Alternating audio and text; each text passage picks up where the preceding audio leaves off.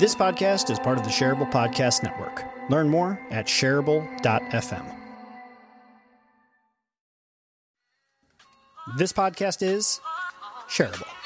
I'm your host, Jeff Gibbard, commonly known as the world's most handsome strategist and professional speaker.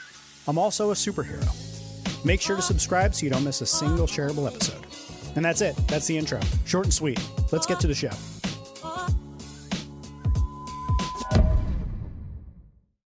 Welcome back to Shareable. Today, my guest is Michelle Natalia Moore, who helps professional services teams do better work in half of the time. She brings a holistic work design strategy, then supercharges it with MIT's wisdom practices so teams can focus better. She's a consultant, a teacher, a speaker, and she helps you and your teams create more value in half the time with the right work design. She's really kick-ass and awesome. I've just spent a lot of time before we jumped on here looking into her, and I'm really excited to have you here. Michelle, welcome to the show.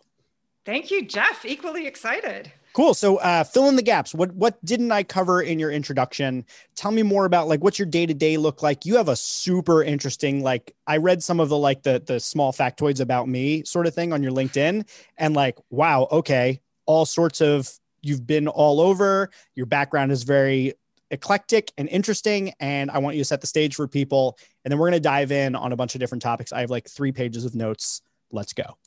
Brilliant. So you actually pose a question in your brief sheet that says, how has technology impacted you, your work, and or your life? So I was thinking about that. So I'd like to answer that question because it does tell the story of why I'm doing what I'm doing now, which is helping teams focus better. And so I grew up in Houston, right behind Mission Control, right behind NASA Space Station, NASA Space Center. And so my neighbors were astronauts. The Challenger disaster really affected me because I swam on swim team with the son of Mike Smith. And so I grew up seeing these rockets, in fields. So space was a thing. And then I happened to, because I'm half German, half American, now Canadian as well. I grew up in Germany and the US. And, when I finished my bachelor's degree at the University of Texas, I managed to get a job at MTV Europe in Munich, Germany. And their technology, again, was interesting in its impact to work because it was the year the Berlin Wall fell down. And I was part of this team in Germany helping to launch music television in the 2 East German hotels, literally the day after that wall came down. MTV launched in 2 of the hotels on the East Side. And that was super meaningful to me because my mother escaped from East Germany when she was a child. So that whole history is also in the family. So we start out with space tech in Houston, then we go to kind of TV tech satellites in Eastern Europe. And then the Eastern Europe journey kind of continues. I'd been a Russia buff kind of since a child. I was always interested in Russia. And I got a job in Houston that financed my MBA, being the project manager of the Soviet space exhibition as it traveled the United States. So here I am, project managing this science exhibition delivered, from Moscow with real flown spacecraft, space modules, Russian spacesuits, all this stuff, and real live cosmonauts coming in and out of the exhibition to interact with the population, the audience coming to the exhibit. So I was involved in that for a couple of years. And did some other crazy things just because of this Russian-American joint venture that I was working in, like trying to sell a communication satellite to Argentina, a Russian communication satellite in Argentina. So the Russia theme continues because after I get my MBA at the University of Houston, I decide, well, first of all, I fall in love with my first husband who's half Russian, half Armenian in Houston at the University of Houston. But I always wanted to go to Russia anyway. So I'm like, okay, graduate, move to Russia, no problem. And I got a job at Price Waterhouse as a consultant. And I kind of always say, when you don't know what to do with yourself, you become a management consultant.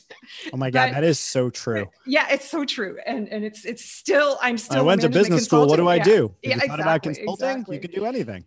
And that's when the technology career started, because I ended up in the SAP implementation practice, and I ended up creating and leading a bunch of practices in Russia. I was there for 15 years, including cybersecurity, SAP, e-procurement, governance, risk and compliance. And so that leads me, so fast forward to then I get divorced, I marry a Canadian, that's why I'm in Canada. And since coming to Canada, I completely left the corporate world and began to really learn about social impact, philanthropy, nonprofit sector, and worked in tech serving that. And then COVID hit. I was rolling off a project and I realized I'd been observing teams for the last couple of years with this tension between distraction and attention, and became fascinated by my own addiction to multitasking and all of the problems associated with that. And I'll stop there because that's why I'm doing what I'm doing today. I'm helping teams focus better so that they can harness this invisible secret asset that's more valuable than money, that nobody in the workspace is really designing for, which is attention management. I love it. And what's really interesting about it, first of all, thank you for sharing your background. I'm always fascinated to hear people's journeys of how they get to where they are, because sometimes they're, even if it's like a circuitous route, it's like, it almost looks like a straight line. Yours is one of those ones where, if you had told me you worked, you went through all these different things and you worked for like Facebook and Google, and then you were like, I see what it's doing to our attention. Like, it would have been like a natural, like, if this, then that happened. But your experience with technology was all very much in technology that is progressing and moving humankind forward in a lot of ways. You've got space technology. You were there at the fall of the Berlin Wall, and you're there for a pivotal moment in history, and the birth of democracy in Germany on the other side of the wall. So there was a lot of things you were involved in where it was like obviously very noble ambitions and things like that. And then you come back after, the time in the corporate world and working in PricewaterhouseCoopers and the consulting, and, you come back and now you're thinking about attention and distraction, and you've probably seen that across all of the different things you did. But it's interesting how it wasn't like you did this thing where you were on the other side of it and you had a kind of a come to Jesus moment, had to be on the other side. It's more of a natural progression. So I was really fascinated as I was looking into all of your stuff, obviously about your work in attention and distraction, first and foremost, because I have attention deficit disorder and I have an immense amount of problems trying to find my focus. If I find it, if I lose it, it's like a catastrophe. And it's an idea that I've always been really fascinated with personally. And then on the other side, my background of running a social media agency, the whole purpose of the whole intent behind social media is to capture people's attention and not let it go. Right. So I was in that world of the distraction, the attention, the multitasking, and being partly the cause of it. So I'm really interested to go down the rabbit hole with you. The first part of it is I'd like for you to talk a little bit about what you mean by attention. So there's sort of the mindfulness side of attention. There is the what are the things that we are focused on that are inputs and in influencing how we think about things. There's sort of like the woo-woo side of like, it can get very into that, like, pseudoscience or like mysticism or anything like that. So there's a lot of different ways that attention is being used in the discourse. I want to know exactly what you mean by it before we go down the rabbit hole. Sure. It's a great question, because when people often interchange the words focus and attention. And when I started to dive into this, I found lots of research on all of this, but what captured my attention on the topic of attention was that attention is a function of the body, much like a circulatory system or a respiratory system. And when you think about attention is what you have. Let's say picture yourself as a unicyclist sitting on this bike.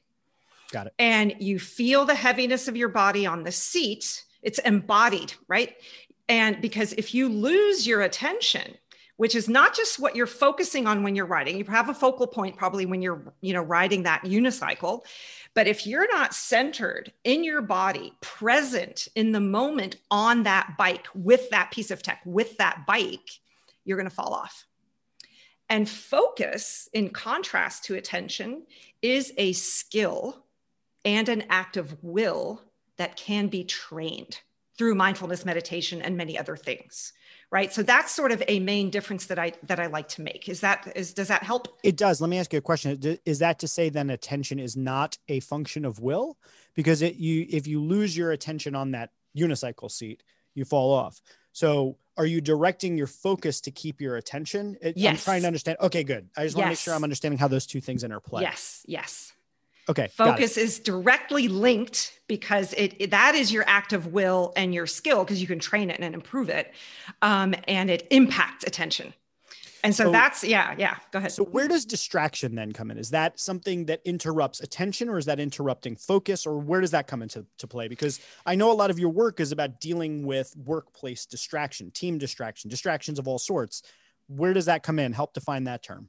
So I'm not a scientist on this, and my angle on it is the workplace, because everything I've ever done since my 20s has been in the workplace with teams. And it is both. So distraction impacts our focus, and because it impacts our focus, it impacts our attention. Got it. But I look at the 5 elements that impact our attention in the workplace as a holistic view on how can we harness and protect this asset called attention. And attention is impacted by 5 things. And so I can go into that. That's sort of the Don't go into that yet. I want to, there's a couple more questions I have, because I have that on my list that you put them out there, and I definitely want to go deeper into that, but I want to set up some more pieces first. When we think about attention as a function of work, and we think about the impact of what that could make, I think the natural sort of like level 1 thinking about this is like, oh, I don't want my people like spending their time on Facebook when they should be focused on work, right? Like, I think that's very much a model of like the attention issues we have at work are this. People are getting too distracted and not getting their work done, right? Then maybe there's like the level 2 where it's like, we're not necessarily focused on the most important work we could do, but it's still very much at like a day-to-day thinking. I get the sense from reading your materials that you think a little bit bigger than that. And I'm curious if you could talk a little bit about where attention, maybe like to make it real, like think about like professional services as like a niche to focus on. So professional services company, why does attention matter in a professional services company? And where are you looking to make that impact? Yeah, so you've articulated exactly my target market, the knowledge worker market, or the professional services firm, which can include technology developers as well. And why that market is so important is because that market, those professionals must do a certain amount of deep work as defined by Cal Newport, right? Yep. To create value, to sustain their competitive advantage in the market, because they primarily think for a living. And so if we go to the pain points of this, getting back to your question on what is distraction, distraction is an umbrella pain point, or it's a symptom. And the pain points of distraction in the professional services firm or the knowledge worker community is that, one, they can't sustain advantage because well-being is going down. We've got aspirational people working hard, thinking hard, driving themselves, spending all day in Zoom meetings and doing creative work or value creation work at night and on weekends. So we've got burnout risk, and we also have the tendency to task switch all the time, because as I've been a knowledge worker my whole life, I love task switching. I get high on busyness. It gives me a dopamine hit, right? And we're encouraged to multitask. I used to hire people and ask in interviews, are you a good multitasker, right? This is terrible. So the pain points are decreased well-being, decreased innovation because we're not harnessing attention, and decreased effectiveness. Yes, that productivity stuff is there. Don't look at Facebook, but you're right. It's transactional, and that is not the whole picture. Got it. Okay. So this feels like to me, so I ran my own agency for about 7 years, got acquired by a large agency, was there for a year and a half. I've been in agencies for a good portion of my career, most recently. And one of the things that I've seen that is I think that one of the bigger challenges to attention is this sense that everything is important, right? Like I'm a big, so have you read Essentialism by McKeown? I forget his name. I haven't, no. It's a great book. I feel like you would like, if you like deep work, you'll love Essentialism, but it's the idea that essentially you have to dispense with all that is unimportant and focus on the things that are most important. Like, what are you to do with this one precious life that you have, sort of thing. And in the agency world, it felt like everything is a top priority and constantly like putting out fires, feeling burned out, all that sort of stuff. And I'm curious if what you're saying, all of what you're saying made perfect sense, right? Like, we don't want to be burned out, and that interrupts our well-being and like makes us not feel good. We're not as innovative if we're stretched thin. If we're multitasking, we're not paying enough attention to do deep work and creative work and good work. So why is everyone still doing it? Like, literally every agency I refer to as a flaming dumpster fire, like moving at 100 miles an hour. Why is it still that way? If we know not only experientially that it's terrible, we have data, I'm sure, to support that it's not the best way. Why is it still happening? And what's the intervention that makes the most sense to start with? Yeah, so you've touched on the point of workplace design that hits on culture. How do we design a culture that protects and harnesses this asset called attention? And when you take the flavor of culture as you described it in digital agencies, there's this combat between, yes, everything is important, and a digital agency has the responsibility to capture attention. So these are two polarizing things. When you talk about the professional services firm, which has a little bit of a different culture, the challenge is, how do we get out of this unwritten policy in our culture that we have of instant response, that everything is important? Mm-hmm. So I work a lot with tech clients, and they say, we've got Slack on crack. We have to be in every channel internally, and then we need to respond to our clients. And somehow this unwritten rule appeared in our culture. We don't know when it appeared. No one had a meeting and said, let's just do instant response. It has just emerged. So one of the first things in culture design is tackling the question, designed for a particular team, and because different teams could have different needs for instant response, on let's come to some shared agreements, co-created shared agreements on when do we engage in instant response? What is the definition of important for a client or important internally? With an emergency room doctor, it's crystal clear. It's important. I'm here to save a life. I'm going to be focused on that. No questions asked. Maybe that's an unwritten rule, but it's a pretty clear one. In the knowledge worker space, it's very mucky and blurry. So I don't know what I've never worked with a digital agency. I don't know how I think that's a hard nut to crack, combating that goal or purpose of capturing attention without doing harm. I'll leave that to you. well, so you said the Slack on crack thing, and that really that resonated for me, because my experience with a lot of digital agencies is the adoption of digital tools, the usage of digital tools, the belief that digital tools make our lives better. And then oftentimes you run into the exact situation you're describing, where Slack becomes more of a responsibility. You don't have any time to do your work because you're spending all day in Slack, feeling like you missed something, feeling like, you have to be on top of every instant response. What I was thinking as you were talking about that was, in your experience and in your work with clients in different environments, are there any things that you, like, let's say I could give you a magic wand, would you get rid of things like Slack? Would you get rid of certain types of distractions? Would you engineer certain things, that you definitely want to have in every organization, like block scheduling around emailing, is there anything that you would universally say this good, this bad, based upon what we've seen? So I don't think there's anything that's universal. I think you have to design across these 5 elements that impact attention in the workspace. We've touched on culture, instant response. We've touched on tools. Yep. Can we get rid of shiny new tool syndrome? And for which in each team, there's also going to be a different need for what's the minimum portfolio of digital tools that we want or truly need to be in, and which are optional. Yeah. Because this shiny new tool syndrome is a widespread issue, especially if you're a tech company or a knowledge worker, because you love tools naturally. And so you have too much stuff. So there is, I could just say follow digital minimalism, another book by Cal Newport. Yeah, another good one. And just assess which are the minimum tools you need for communication, for industry specific purpose, for value creation, and then say the other ones, let's just set them aside.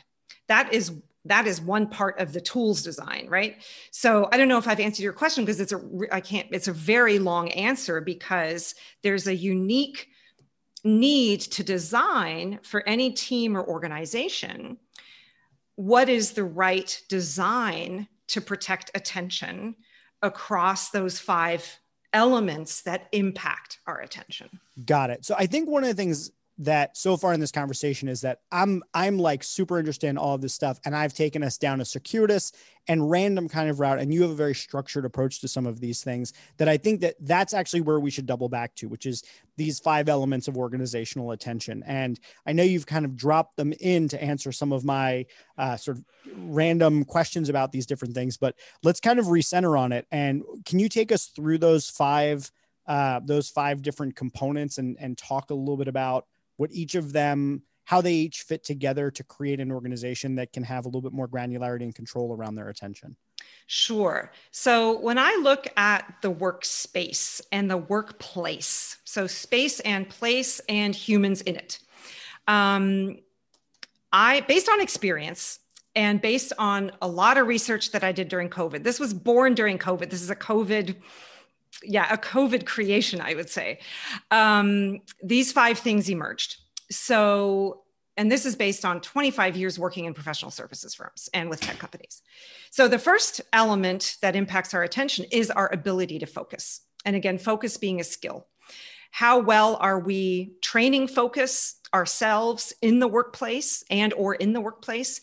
And do we know what to focus on? Have we created a value creation portfolio? Do we know our portfolio of work? Which tasks create value aligned with purpose of what the higher purpose and what the revenue purpose is of our organization or our team? And do we know how much time we should be spending on logistical transactional tasks? And to your question again, and do we block time then? If we know what our value creation portfolio is, are we blocking time to allow for the deep work that needs to happen to create that value, to create valuable assets, right? So that is focus. The second piece, so we start there because if we don't know what the value creation portfolio is, we really can't do the rest of it. Mm-hmm. And then there's the skill piece. The second one is culture. And they're all equally important, but I do think order is important in terms of design as well. Mm-hmm. So culture is a very difficult task to shift. And culture, of course, is the beliefs, the mindsets, the values, the traditions, the language, in the habits, the unwritten rules in the organization. And when we ask ourselves the question, so I asked the teams the question, well, what would a team or an organization that protects and harnesses attention feel like? And what would it look like? So we get to visioning, okay, what elements of culture, what unwritten rules, what mindsets do we need to shift in order to have a culture that holds space for attention to have enough space itself to be treated as a valuable asset like money? Let me pause you on that real quick. Very quick question. Do you find that the answers are routinely the same? Because my sense of it is like, it's sort of like when you ask, you look at like companies like values, it's like integrity, innovation. Mm-hmm. Like you tend to see the same things because I think that's what companies want in order to achieve, maximum revenue generation, et cetera, et cetera. So I would imagine that there are certain criteria that are always going to be connected to creating organizations where attention is valued. It's often the case, but I like to take it down to, let's look at, you can have the organizational level, the team level, and the job role level. So I like to challenge teams to look at the job role. And this particular job role has a unique value creation portfolio. And then the sum of those job roles that are in a team have the collective value creation portfolio. And so based on those portfolios, we get the nuances of culture design. Yes, there are shared things, but I do think it is a mistake to assume that one organization, even an organization of 20 people or 50 people, small organization, could have the exact same design, because the needs are different per job role and per team type. Got it. And there are probably certain types of distractions that are unique to individual organizations, or certain needs that are unique to individual roles. So, okay. So I get, so there's probably, like in a Venn diagram, there's probably a bunch of overlap, but then there's a bunch of stuff that isn't. Okay, cool. Yeah. Sorry. So continue the third one. So the third one is balance. And I think if you looked at my website, you'll still see old graphics that say body wisdom. Because this is, and I've changed it to balance to be a more palatable word. To me, this is the balance in the workplace that we have between body and mind, in terms of, are we present constantly in our heads, thinking, talking, or are we present in our bodies, actually noticing things about the team, noticing things about insight, having access to wisdom rather than just intelligence. So this balance between body and mind, balance between intelligence and wisdom, and balance between the digital and the physical. And so in COVID, of course, we got out of whack because our heads are always in screens. And this balance piece, designing the right balance for particular teams, depends also on how much creative, innovative work do they need to be doing? How much collaborative work do they need to be doing? Do we have a 100% virtual team or not? Do we have a hybrid team, right? And how do we allow people rest from screens to be able to get back into the body for well-being and for innovation and for tapping into wisdom? So that's probably the most nebulous piece, where we're also intersecting with some of those things that you mentioned at the beginning, you know, the more woo-y stuff, you might say. But I ground that in MIT's practices, which are developed at the Presencing Institute, which has this flavor of, okay, how do we innovate and create and have authentic transformation in an organization or a system, but incorporating practices that tap into the body-mind balance and the wisdom box, as well as the intelligence box, and incorporating reflective practice into that to achieve that balance, because in society, we're out of whack. I'd imagine. So one, I really like the shift to the word balance for a variety of reasons. I also just think it communicates really well, especially since being out of balance is something that I think is so relatable in work. The second thing is, I correct me if I'm wrong, but I'd imagine of the five, I have them in my notes, the five, it would seem to me that this is the one that's going to be the heaviest lift, or the biggest challenge for you to get buy-in from some types of leaders. The rest of them all make perfect sense because they almost feel like they're more commonly accepted, thought about sort of things, maybe not attended to, maybe they're not paying attention to them, but they are at least more widely thought about, at least in a macro or micro level. Whereas this one was like, well, that might not have any place in the workplace, right? Like, why do we care about our mindfulness presence of let them be who they want to be, just show up and do your job, right? Like, I'd imagine this is the one that has a little bit of a wrestling that you have to do. You are absolutely right. But this is the superpower. This is the superpower of the whole thing, because this is the most underutilized piece of design that we have in terms of tapping into collective wisdom, harnessing collective. We talk about collective intelligence, where we're harnessing data mining and data we can see, but harnessing collective wisdom is something that is very new. And yes, it is a hurdle, but it is the thing I am most passionate about because it has the quickest impact. It is actually the easiest. Once you get over the hurdle of understanding that this is actually quite normal, it's been around for thousands of years, and practices as simple as just journaling together, right? You don't have to go into the woo-woo space at all, but just drawing pictures of how you interpret a challenge and sharing those, just getting out of dialogue and into reflective practice of different flavors. It could be gameplay, like the empathy toy or the failure toy. So there are different levels of getting people into a psychologically comfortable space.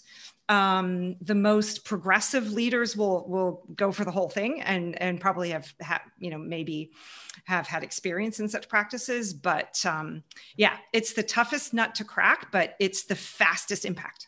I'm glad you ended on that, because I was going to say, I feel like this is the one where seeing is believing happens the most quickly, right? So like you do a creativity exercise with the group, or a brainstorming exercise, or any sort of exercises like that, or even a mindfulness breathing exercise or anything like that, you immediately feel the difference. At the beginning of some meetings, a partner of mine, we have a program called Super Productive. And one of the things that we do with clients is we do a productivity power hour. And at the beginning of it, one of the things we have to really do is make sure that we get everybody in the right headspace to be in a productivity power hour. And part of that is like shedding the general, like, work, whatever, but like actually getting people to just embrace this hour, like be present in this hour to be productive, and walking people through that. Like in less than 5 minutes, you can get somebody who maybe had a full day of whatever, stress and whatever's going on, to just set that aside for the moment and really be in that meeting and be able to be productive during that time. So I completely get why that would be the heaviest lift, but also the fastest impact, and why it's so critical, especially everything you've listed here that I have in my notes, but like interconnectedness, empathy, creativity, insight, like obviously all of that stuff is critical. So, all right. So take us through the final two. I will try to not interrupt the last two, but that interrupt as much as you want. And thanks for that example, because that is an example of a reflective practice and why it's so powerful that you're doing in your productivity hour there. And it takes less than 5 minutes, which is the other thing about it, is like some of this could sound like it's like, oh God, we have this whole organizational change, but it's like, no, like literally every meeting you could do 2 minutes and it would potentially change the entire course of your company. Absolutely. Couldn't agree more. And so happy to hear that you're doing that. The last two are the easy ones. They're the ones we can see and touch. Yep. We can see and touch tools. We can see and touch our physical environment, and we can touch our virtual space, right? So the tools piece we touched upon a bit. What is the tool portfolio? What do we really need? What can we pare back? Can we become digital minimalists and thus create more space and less multitasking and less notifications, et cetera? And how are we in intentional relationship with the tools then we decide to use? Do we have phones in another room when we are working or during our deep work time? Can the phone be in a completely different room? Or simple things like turning off all notifications, even on the laptop. Simple things like, stop using 10 open tabs simultaneously, on 2 screens or something. That's the whole relationship with tools, the portfolio, and how are we interacting with them. And the final one is the physical space design and the virtual space design. And the physical space design, of course, is now always shifting. And we see so many articles about these hybrid organizations. Some people are going fully remote. When you're going fully remote, what do you do? So that's very much an HR and space design driven piece as well. So I partner with people on that. I don't have detailed expertise in that physical space piece. And the virtual space is of great interest, however, because we are also creating, how do we maintain and hold space as facilitators or as leaders or as meeting organizers even for interconnectedness online, for a video on culture or not, or when do we do video on, when do we allow the brain to rest a bit and have video off, because there's a case for both. And how do we create psychological safety in the virtual space, right? Especially in the virtual space, and inclusion and all of that. So those two, frankly, I believe are the easiest ones to tackle. And that's why I put them at the end, because if you start with most of what I see as, sort of competition, I guess, if I don't believe really in competition in this world anymore, but when you see other organizations offering similar services to mine or that sound similar, they're mostly focused on tools and space. Yeah. And it's the sort of thing where any productivity conversation that I've ever really been in starts first with tools, then it might go into like strategy, like productivity strategy, but it rarely goes into the level of how are we thinking about productivity? How are we working together as a team? What are we focusing on? And how are we focusing on it? All of those sorts of conversations generally get kind of left in the dust. It's interesting though, that I have deleted the word, or I'm trying to delete the word productivity from my vocabulary and use effectiveness only, because for me, productivity treats human beings like a machine. Yeah. And productivity is mostly in my experience. Yeah. It's performance, it's striving, it's metrics based. And I have nothing against metrics, but can we have metrics on effectiveness, right? And productivity is getting things done. Effectiveness is getting the right things done. So when we know our purpose, when we know the value we're creating, can we set the metrics based on, how many assets did I create this week? Not how many emails did I send, or whatever it might be. So I'm very much challenging myself and my clients to move away from this word productivity and let it evolve to the more, again, holistic or inspirational word of effectiveness, and not efficiency, right? Efficiency is doing things correctly, doing things right. Yeah. With little these are word nuances that are really interesting, but I think they're quite powerful. Yeah. And actually you've just gotten me thinking about the word productivity and like how I relate to it personally versus how I'm using it professionally. And I actually see exactly what you're saying. I don't really care about the quantity of your output and, the efficiency of your output so much as I care about, are you working on things that are important? Are you working on things that you care about? How do you feel? All of that sort of stuff is a lot more important to me. So I 100% buy in with that. So let me end on this question, ask you, if you could do me a favor and for the audience that's listening, describe what sort of the ideal super attention powered organization might look like. Like what does it look like when you pay attention to those 5? How might the organization approach each of those things to design the ideal workspace? What is the outcome they're looking for? Kind of just paint Camelot for us of like, you follow the advice that you're putting out here, that attention is important, perhaps the most critical asset. Let's say that we buy into that and we go through the entire process of designing that workspace. What's it look like? What's the outcome? So the outcome is an organization that is doing better work in less time. So they're high on innovation, high on well-being, and high on effectiveness without working more than 40 hours a week.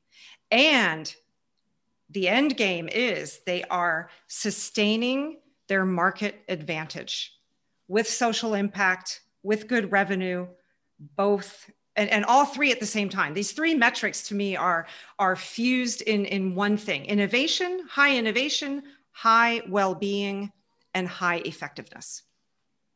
That is the outcome. That sounds awesome. I think everybody would want that.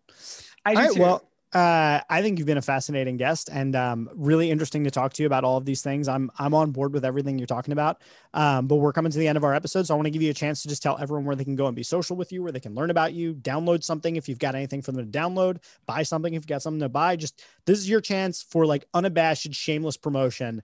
I save it at the end so that nobody has to feel bad about it. Just go nuts. Thank you, Jeff. So it's simple. My website is at mindequity.ca for Canada. So mindequity.ca. And on mindequity.ca, you'll see a free tool that lets you, in less than 5 minutes, assess your current state of your ability to harness attention. So it's called the Focus Scorecard, and it is 20 simple questions, and you can see where you rate in each of those 5 areas of focus, culture, balance, tools, and environment. And then you can reach out and have a discovery call. You can, what I'm also offering right now for target clients, which are knowledge worker organizations or professional services firms, is I'm testing a 50-question attention audit. So anybody who wants a 50-question attention audit, you start by doing the short one, and then you'll get to a section and it'll ask you, do you want to qualify for the attention audit? And that'll give you a report So I put together a report on how your collective team, so that invites your team of 10 or more people to do the audit. And I give a collective response and an interactive talk as well to share back the results. And that is something that is going on currently. Very cool. Very cool. Well, I love the kind of work that you're doing. I love that you're out there doing it. I love that you're trying to address anything that makes workplace well-being more of a high priority, because I think it's about time that we have more of that focus. Thank you, Jeff. Thanks for the opportunity. Yeah, of course. Well, thanks for coming on. I think the episode was great. If you're listening, please go tell someone about it. Share this episode, which I guess makes this podcast, as I often say, shareable. Wait. Don't leave. If you've never listened to my fancy outro, do it just once for me, please. Okay, if you enjoy Shareable and you find it valuable, there's a few ways that you can support the show. One, you can share it on social media, which I strongly encourage. I mean, it's literally the name of the show, Shareable. Two, you can review it on iTunes, Stitcher, or wherever you get your podcasts. And if you're an Overcast user, as many of my listeners are, make sure to click that star button on the episodes that you like. The third way that you could support the show is by blogging about it or discussing it on your own podcast, or even by making a YouTube video where you talk about one of the episodes. And then the final way that you can support the show is by supporting it directly on Patreon. You can find the link in the show notes. Now, before I let you go, I want to tell you about one other thing. You see, Shareable is just one of many projects that I'm working on at any given time. I've got another podcast called Rogue. I do a live streaming show every week called The Heroic Council. I've got a blog where I release a blog post twice a week. And if you're looking to keep up with all sorts of different content that can help you grow and become a superhero in life, I want you to check out jeffgibbard.me. That's where I list all of my current projects and projects that are coming up in the future, including my forthcoming book, The Lovable Leader. It would mean a lot to me if you could go and check out some of the other things I've worked on, because I put just as much of my heart into those projects as I do into Shareable. Thank you so much for being a listener. Thank you for being a supporter, and I hope to see you here on the next episode of Shareable.